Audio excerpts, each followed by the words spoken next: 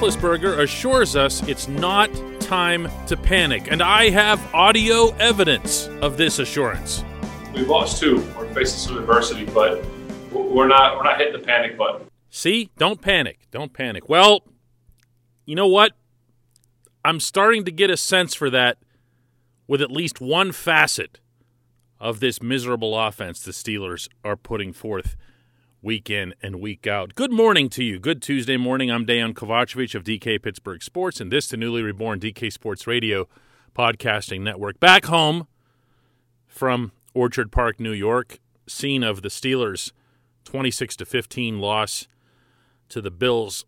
6 days from now, they'll be in Cincinnati. Monday night game against a Bengals team that no longer has Joe Burrow and no longer presents any reasonable threat to anybody. And as such, I worry that what you're going to see from the coaching staff in particular is an effort to resurrect stubbornly a running game that no longer exists. If I'm going to panic about anything, it's going to be about the running game. And by panic, I mean forget it. Just forget it. If this were week 2 or 3 of the NFL season and the Steelers were struggling to run, wait. Like week 7 or 8 and the Steelers were struggling to run, I'd be all for it, especially if you had seen signs to that point that the Steelers could run or could run block or could back safeties off the line of scrimmage so that even if you did run the ball well, they'd have somewhere to go. There'd be a second level. There isn't any such thing. None of these things looks to be in play. I hate to say that, but the fact of the matter is there are 3 weeks left in this regular season, after which the Steelers are going to face somebody who's competitive enough to have qualified for the AFC playoffs. And as such, the way the Steelers are going lately, and I'm not just talking about the 2 losses, I'm talking about the past 5 weeks. If you want to reach back even further to the debacle in Dallas, you can do that as well. They've been pretty bad for a disturbingly long period of time. If you want to straighten something out that's as significant as the running game, you're not going to do it in 3 weeks. You're not going to do it with Matt Filer having been placed on injured reserve yesterday. You're not going to do it with Kevin Dotson, the player a lot of us wanted to get in there to see his good run blocking make a difference. Having the same injury as Filer, we'll see whether or not it's the same severity. He didn't go on IR, but that just might be a roster thing. You're not going to see it with Eric Ebron continuing to take snaps when he won't even be bothered to chip someone, let alone block someone on a running play. You're not going to see it when there's no daylight, or very little daylight, I should say, between James Conner and his backups, Benny Snell, Jalen Samuels, both of whom are way too slow to be NFL running backs in any feature form. You're not going to see it when Anthony McFarland is made inactive in Buffalo. Talk about an insult, being made inactive for a team that can't run the ball. That's rough, kid. And you're not going to see it because Ben Roethlisberger hasn't shown, or Randy Fichtner hasn't shown, any inclination to throw downfield to try to push those safeties back and open up other holes. So, what do you do? What do you do? You could go run and shoot. And for anybody who doesn't know what that means, that's a term that goes back to an offense that was created in the 80s, really, that's just a bunch of wide receivers and throw the ball left, throw the ball right, reverse it here, reverse it there, go full-blown Matt Canada motion offense, jet sweeps, and just forget the running game. Just forget it. Just forget it. It's a waste of time, and more important, it's a waste of downs. You know, I saw experts around the football world declaring that all the Steelers need to do is to commit themselves to the run. Just commit to the run. Become dedicated to it. Stick with it. Get everybody in the habit of doing it. And then, you know, we're there in Buffalo, and Ben hands off once, no gain. Ben hands off on second down, 1 yard. Well, it's 3rd and 9. What are you going to do, run it again? This team was 1 for 10 on third down conversions against the Bills. At what point were you going to commit to the run? And how much opportunity to win that game, to beat that team, did they lose by whatever level of commitment they did show to the run? To repeat here, the idea of being able to run is really, really nice. I just don't think this team can do it. I don't think it's in there. The pieces aren't there. If you're to the point with your offense where at some point in meetings last week on the South Side, Mike Tomlin, Randy Fichtner, whoever else would be in the offensive or coaches planning meetings, the early ones over the course of a week, and they say, you know what, this is the week we're going to unveil Jaylen Samuels. You just give up. You know? Don't take that concept any further. All you're telling yourself by saying that is that we have no running game. I don't think Connor ran badly in Buffalo. But I did see Connor walking toward the tunnel, which is right below our press box, with the team doctor in the second quarter. And you want to talk about a familiar sight. James ran hard. He was breaking tackles as much as he could. He wasn't getting any holes either, but he was making the Bills pay for when they tried to tackle him up there at the line of scrimmage. And then he went off because that's what he does. He gets hurt all the time. So what are you going to do? You're going to commit to the run? You're going to have a really nice running performance against the Bengals who've already packed it in and then fool yourself into thinking that you have running a game? Is that what's going to happen? What's that going to serve? What purpose will there be to that? Better to find out now what your other options are and seize those instead. Say what you want about the wide receivers and all their drops, particularly Deontay Johnson, but you at least have an idea of the ceiling that's there. All of these guys, everyone who dresses as a wide receiver for this team, has a higher ceiling than what they've shown on a consistent basis. So put your eggs there. Put your eggs there. If your quarterback either won't or can't throw downfield, then work out something that does work for these guys, for the receivers. Put in an offense. Oh, boy. I hate to do this, but I'm going to do it. Do what the Ravens did.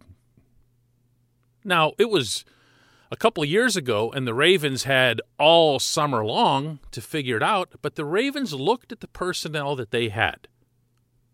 They looked at the strengths and weaknesses of their offense, and specifically those of Lamar Jackson, and they said, you know what? We've got a team that is built to run. We've got weapons on our side that we feel can't be matched by anyone on the other side if we do this thing the way we want to. So they created for themselves, and you'll recall they bragged about it and referred to it as unstoppable and all this other stuff until eventually the Steelers, the Titans, and other teams did learn how to stop it. But for a while there, it was dominant. Ravens were putting up 300 yards a game on the ground.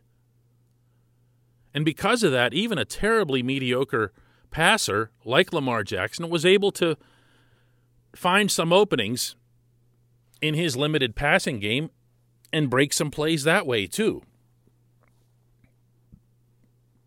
Figure something out that builds off existing strengths. There is not an entire offseason to do this. There's not even a month to do this, and in the interim, there are preparations for important regular season games as it relates to winning the division, and far more important than that, getting good seeding for the playoffs and winning in the playoffs. Now's the time to do that, though. Now's the time to do that. If you're going to go out there and beat Cincinnati, and you will because everyone beats Cincinnati, might as well do it in a way that showcases, that underscores, that builds up your strengths, your remaining strengths. That's not going to be the running game. Even if it is next Monday night, it won't be after that. Anybody who was fooled, for example, when James Conner ran for 83 yards on 13 carries in Jacksonville, and James was all defiant afterward. Oh, yeah, look at us. We can run the ball. Well, all he was doing was running around end and illustrating that Jacksonville has a terrible defense. If you do that again next Monday night, you're not doing anything. You're not achieving anything. Set up an offense that is built to this team's remaining strengths. Is the quarterback still good in tight quarters? Sure he is. Can he still occasionally hit something downfield? Yeah, occasionally. Can they run the ball? No. They can't. So, yeah, go ahead. Push that panic button right now and move on from the run and start getting real about what can be done toward contending again. When we come back, just one question.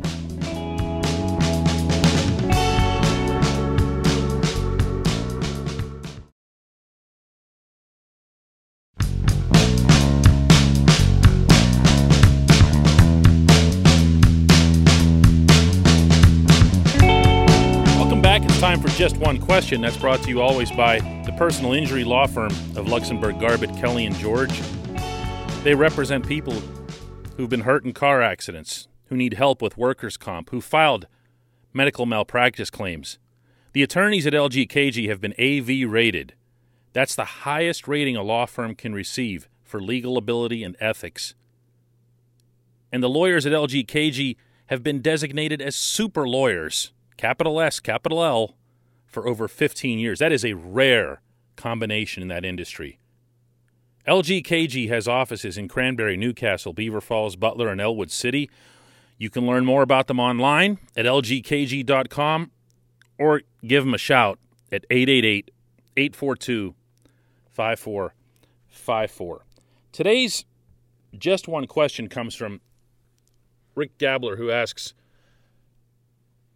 am I just being hatefully biased or overly simplistic to dismiss these last two performances as a result of playing 3 games in 12 days? And he puts in parentheses, we can make it a two-parter by wondering if the injuries can be attributed to the same. Rick, there's always a detrimental effect when you play too many football games in too short a span of time. There's nobody in the league, not the toughest hombre around, who won't acknowledge that. They'll even acknowledge it within the span of a single Sunday to Thursday span. They really, really, really hate those. 3 days is not enough time for the human body, even the most fit, human body to recover from a National Football League game. It's just not. You don't take the field at anywhere near 100% again, even if you are supremely fit and healthy. And at the same time, it's totally taboo to talk about it, much less complain about it. Mike Tomlin has a culture where it can't even come up. People like me ask about it, and he just dismisses it. We do not care. Fact of the matter is, it does add up. It does add up. The Steelers, first and foremost, to me, on Sunday night in Orchard Park, looked like a tired/beaten team. The most compelling evidence of that, I thought, didn't come with the offense, but with the defense. 2 games in a row now, between Washington and Buffalo, the Steelers' defense was absolutely wonderful in the first half. They closed up everything. They rushed the passer with or without Bud Dupree and the other guys that they're missing. Cam Sutton stepped in for Joe Hayden and was nothing less than the best defensive player on the field for either side. But the second half came along and they ran out of gas, and we saw Josh Allen throwing over the line of scrimmage when the pass rush was coming. We saw them finding Stephon Diggs, the Bills, again and again and again, because that's what he does. He gets open. Allen looks for him, locks on, finds him, and nails him with a bullet, and Diggs does the rest, as we saw. He is a tremendous player. But the Steelers' defense as a whole didn't have that extra oomph that they managed to manufacture in the first half. I will attribute that to the 3 games in the 12 days, in addition to the injuries. And when you're seeing Henry Mondeau out there, who, by the way, was just completely jobbed on that roughing the passer call. But when you see Henry Mondeau out there taking regular starting reps, you're scraping. You're scraping. How much of the injuries and so forth has to do with 3 games in 12 days? Again, I'll say the same thing. The more games you play, the greater your chance of getting hurt. The more games you play in a tight time period, it's exacerbated that much. You can find data to support this. Now, no one probably other than you, Rick, wants to hear this, I'm guessing. It all sounds like excuse-making and so forth, even though I'm not the team. I don't have anything to gain from making excuses for them. But it's also true. It's also true. What I'm hoping to see the rest of the way from the Steelers as it relates to not having a bye week, as it relates to the 12 days that they just went through, I really want to see this coach take his foot off the gas as it applies to practices.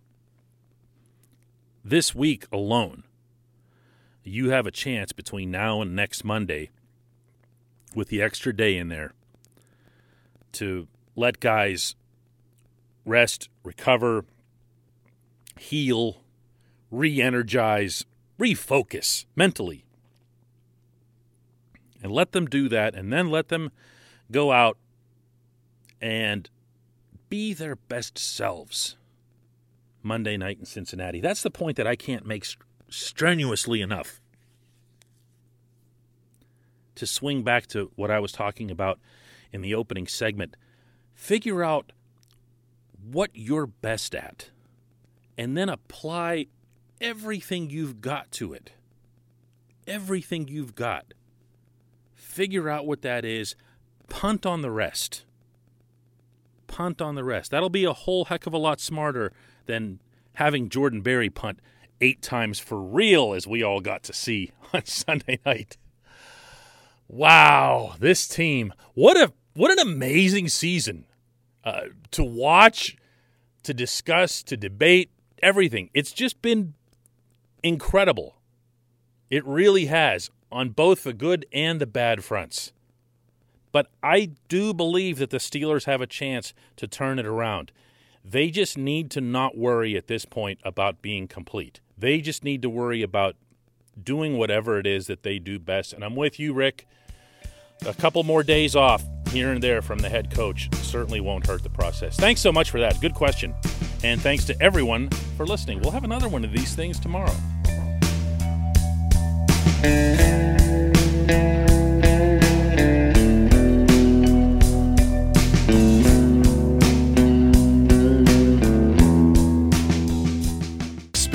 And career-building connections. Their innovative curriculum engages students with distinctive experiential learning opportunities. Point Park's pioneering co-op program empowers qualified students to work in full-time, paid positions with their corporate partners while earning college credits. Visit pointpark.edu/works to learn more. Career ready. That's the point. Point Park University. Your front door, your car, your gym locker, your gun. Safety is a habit. Learn more about how to keep guns safe and secure. Visit ProjectChildSafe.org.